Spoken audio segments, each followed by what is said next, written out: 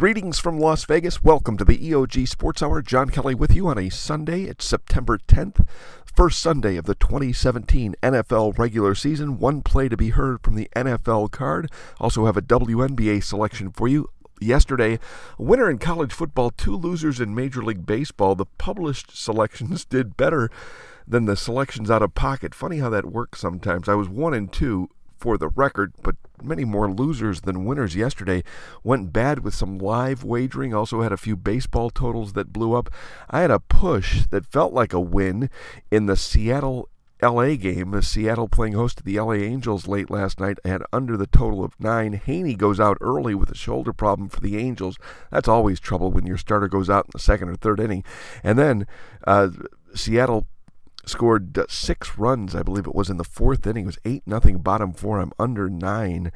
I got to 8-1 final, 8-1. Angels scored a run in the top of the ninth inning to deny me the victory, but I was fortunate to get the push. You have to grade those wins and losses with honesty. It was probably the wrong side. Fortunate to be there. You know, one thing about totals wagering and unders in baseball, I love wire-to-wire wins. And how do you grade a wire-to-wire win in baseball under? Well, you check the live wagering. When the in-game total never is higher than the game total, you know you've done a good job. You know you've been a winner from the start. That's a wire-to-wire win in Major League Baseball totals. And that shows you how important, too, the early innings are, the first and second innings in baseball. More runs are scored in the first inning than any other inning in baseball. Second inning is the fewest, save for the ninth inning for obvious reasons. But the first inning, the pitchers sometimes don't come out ready, and plus the lineup is set for the best possible result. You're guaranteed to have the lineup you want, the order you want. Second inning is obviously lowest because after your key hitters are up, especially if some noise takes place in the first inning. You sometimes struggle to score in the second inning. You have your worst hitters trying to drive in runs in the second inning as well, and the pitcher has the kinks out and he's ready to go. But today is football talk. The NFL is here. We saw the upset in Foxborough Thursday night. Kansas City defeated New England 42-27. Don't want to draw any conclusions from one game, but Alex Smith did look good throwing the ball downfield. That's been his criticisms, or the criticisms of Smith for years. He's 33 years old now, and Alex Smith has been around a long time, known as a game manager and a dink and dunk guy. He's got weapons on the outside now, and he threw downfield for some long touchdowns. 42-27, the Chiefs win a high-scoring contest. Could that be a trend? It's possible, but let's not jump to any conclusions off of one game.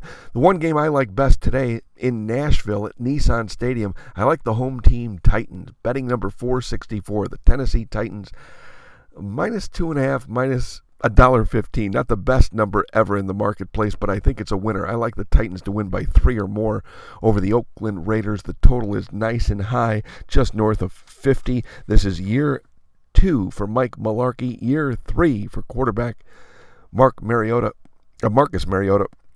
And Marcus had a good second year, shaky rookie season, but in year 2, 26 touchdowns, 9 interceptions. Here's what I like about this game.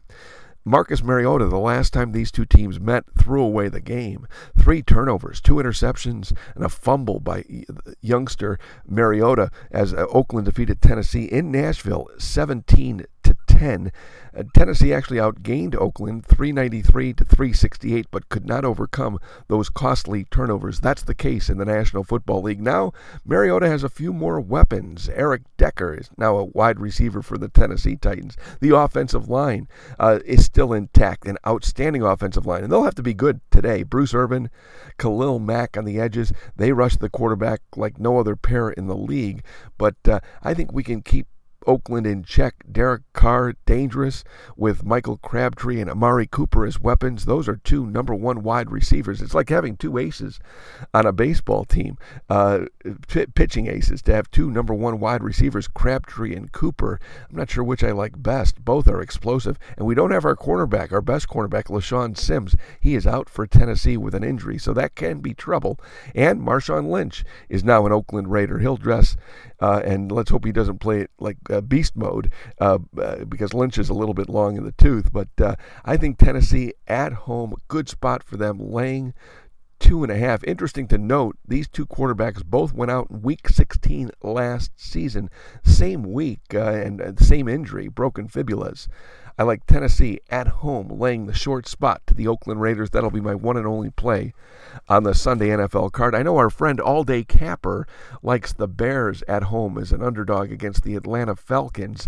He's been following the Bears for years, betting number 456, the Chicago Bears, a live dog against the Super Bowl loser, the Atlanta Falcons. I have no opinion on that game, though I do know it's a big year for John Fox, a make-or-break year for John Fox. He is on the hot seat.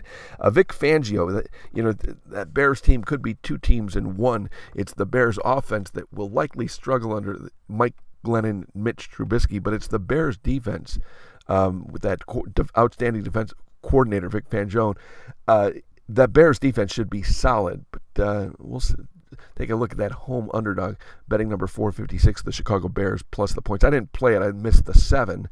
I believe 6.5s are in the marketplace now. But the one and only play for yours truly, betting number 464, the Tennessee Titans, minus 2.5, minus $1.15. Want to thank all those who competed in our qualifier for Week 2 of the National Football League contest with EOG Contributor 1, the Westgate Super Contest going strong. The winner to receive about $1.2 million. Second place will be about $500,000. Kudos to the boys at the Westgate Super Contest for doing a fine job in recruiting players for that event. Although I will say this, poker players, so much more well-heeled than sports bettors, it seems. High-end poker players, no problem putting up $10,000 for the World Series of Poker, 6, 7, 8,000 every single year. I think the world the sports betting world is growing, and word is getting out too. Poker has a worldwide audience too, and whereas sports betting, we have a worldwide audience too. But the word is just leaking out now that there's that contest in Las Vegas, a $1,500 entry fee, 8% takeout, and kudos to them. EOG is in with an entry. EOG Contributor 1 posted up the $1,500, and he'll be competing against Computer Bob this week in a one-on-one showdown. You can go to there, EOG.com, for their selections. Last year when they met head-to-head, Computer Bob 4-1 against the spread from his 5 plays, only to be outdone by one who was 4-0-1.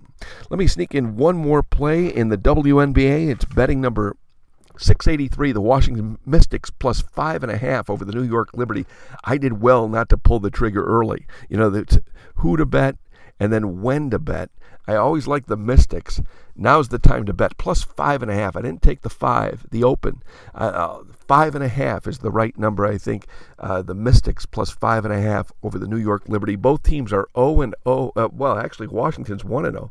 The Liberty 0-0 in the postseason after winning 10 straight games to end their regular season. Congratulations to Bill Laimbeer and that New York Liberty squad. At one point in time this year, this team was 12-12. They won 10 games to finish 22-12 and grab the 3rd seed. That's why they're playing at home against a Washington Mystics team that disappointed in the regular season. They were underachievers largely because of injuries and other factors. Elena Delle Donne, Emma Miesemann, Christy Tolliver, they all missed significant time. Now they're back together. They're an outstanding trio. If this were 3-on-3 basketball, I would love the Mystics. Unfortunately, we have to play 5-on-5 and with a bench, and that's where the Liberty's edge rests. Although they do have a star player in Tina Charles. If we hold down Tina Charles, or she has a poor game, Mystics plus 5.5 is money from home. Total is low because the Liberty play sticky defense. The Mystics actually played much improved defense in their win over the Dallas Wings. I had them the other day. It'll be a continuation bet right back with the Mystics. And instead of being a 5-point favorite, now we're a 5.5-point underdog. Let's take the 5.5-point head start. Won't toy with the money line, although I think Washington is a live underdog in this spot. Betting number 683, the Washington Mystics, plus 5.5 over the New York Liberty. And how about all that college football action yesterday? I made the mistake of going from morning until night. A little bit tired. I made some live wagers late in the day. Probably shouldn't have got involved. Lost money, but that'll happen. You're not going to win every single day. And one note about live wagering. it can be troubling. I mean, it can be tough. You got to know when to pull the trigger. Watching the games, I prefer live wagering to halftime wagering. You can jump in at the right point. The problem with the live wagering, you're laying $1.15, not laying $1.10. Some of the straddles get a little tricky too. Some of the outs here in Las Vegas, I know at William Hill, you'll see prices like minus 260 plus 210 or minus 550 plus $4. But laying $1.15 either way, no bargain, that's for sure, especially if you can find $1.05 out. A lot of guys lay $1.08 as opposed to the standard $1.10. But of course, that price of $1.15, very tricky, and it makes it a tough exercise for sure. You're listening to the EOG Sports Hour. John Kelly with you on a Sunday morning. It's the start of the NFL season. What a tough nut to crack, the NFL product. I've always thought it was very difficult to gamble and win on the NFL. One thing you might want to do, and I use this in college football as well, I find that teams improve the greatest in weeks 1 and 2. You learn a lot about the teams weeks 1 and 2. As gamblers, we learn a lot between weeks 1 and 2, whether your opinion is verified from the summertime study or whether your opinion, whether you have a contrasting opinion from what you earlier thought. It may refute what you see on the field, may refute what you thought earlier. So, watch the games, discover what you see. For me, watching the games is critical. It's very important for me to sit down, watch a lot of the action. I draw my best information there. I also love to listen to coaches speak, whether it's before the game or after the game. I listen to a ton of interviews. That's one way I got to the winner yesterday, Eastern Michigan over Rutgers. Rutgers, who are they to be laying points to anyone? They're improving, but still, they came from a long way down. One last note, this has to do with the sports advisory businesses. Be careful of the misrepresentations out there. There are plenty. I don't downgrade anyone who is trying to make a buck. I like the entrepreneurial spirit. The problem is how they try to make a dollar, the misrepresentation. Everyone, a lot of people buy information. That happens all the time in a lot of different fields, especially in the investment fields.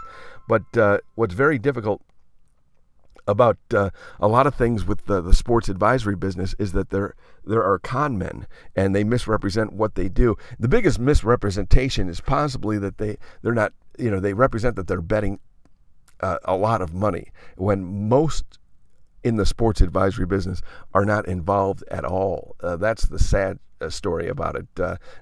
Again, not that they have to be, but it's the misrepresentation, the con. Most of those guys, they're not betting hundreds of dollars, let alone thousands of dollars. A lot of times the play they give out is their action, and that's it. So, be careful if you're going out buying selections. And our friend Computer Bob told us too, he taught us a valuable lesson.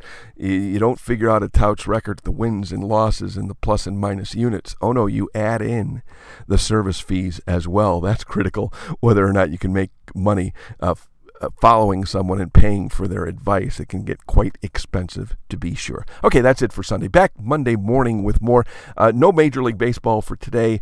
Back Monday with more action. Thanks for listening to the EOG Sports Hour.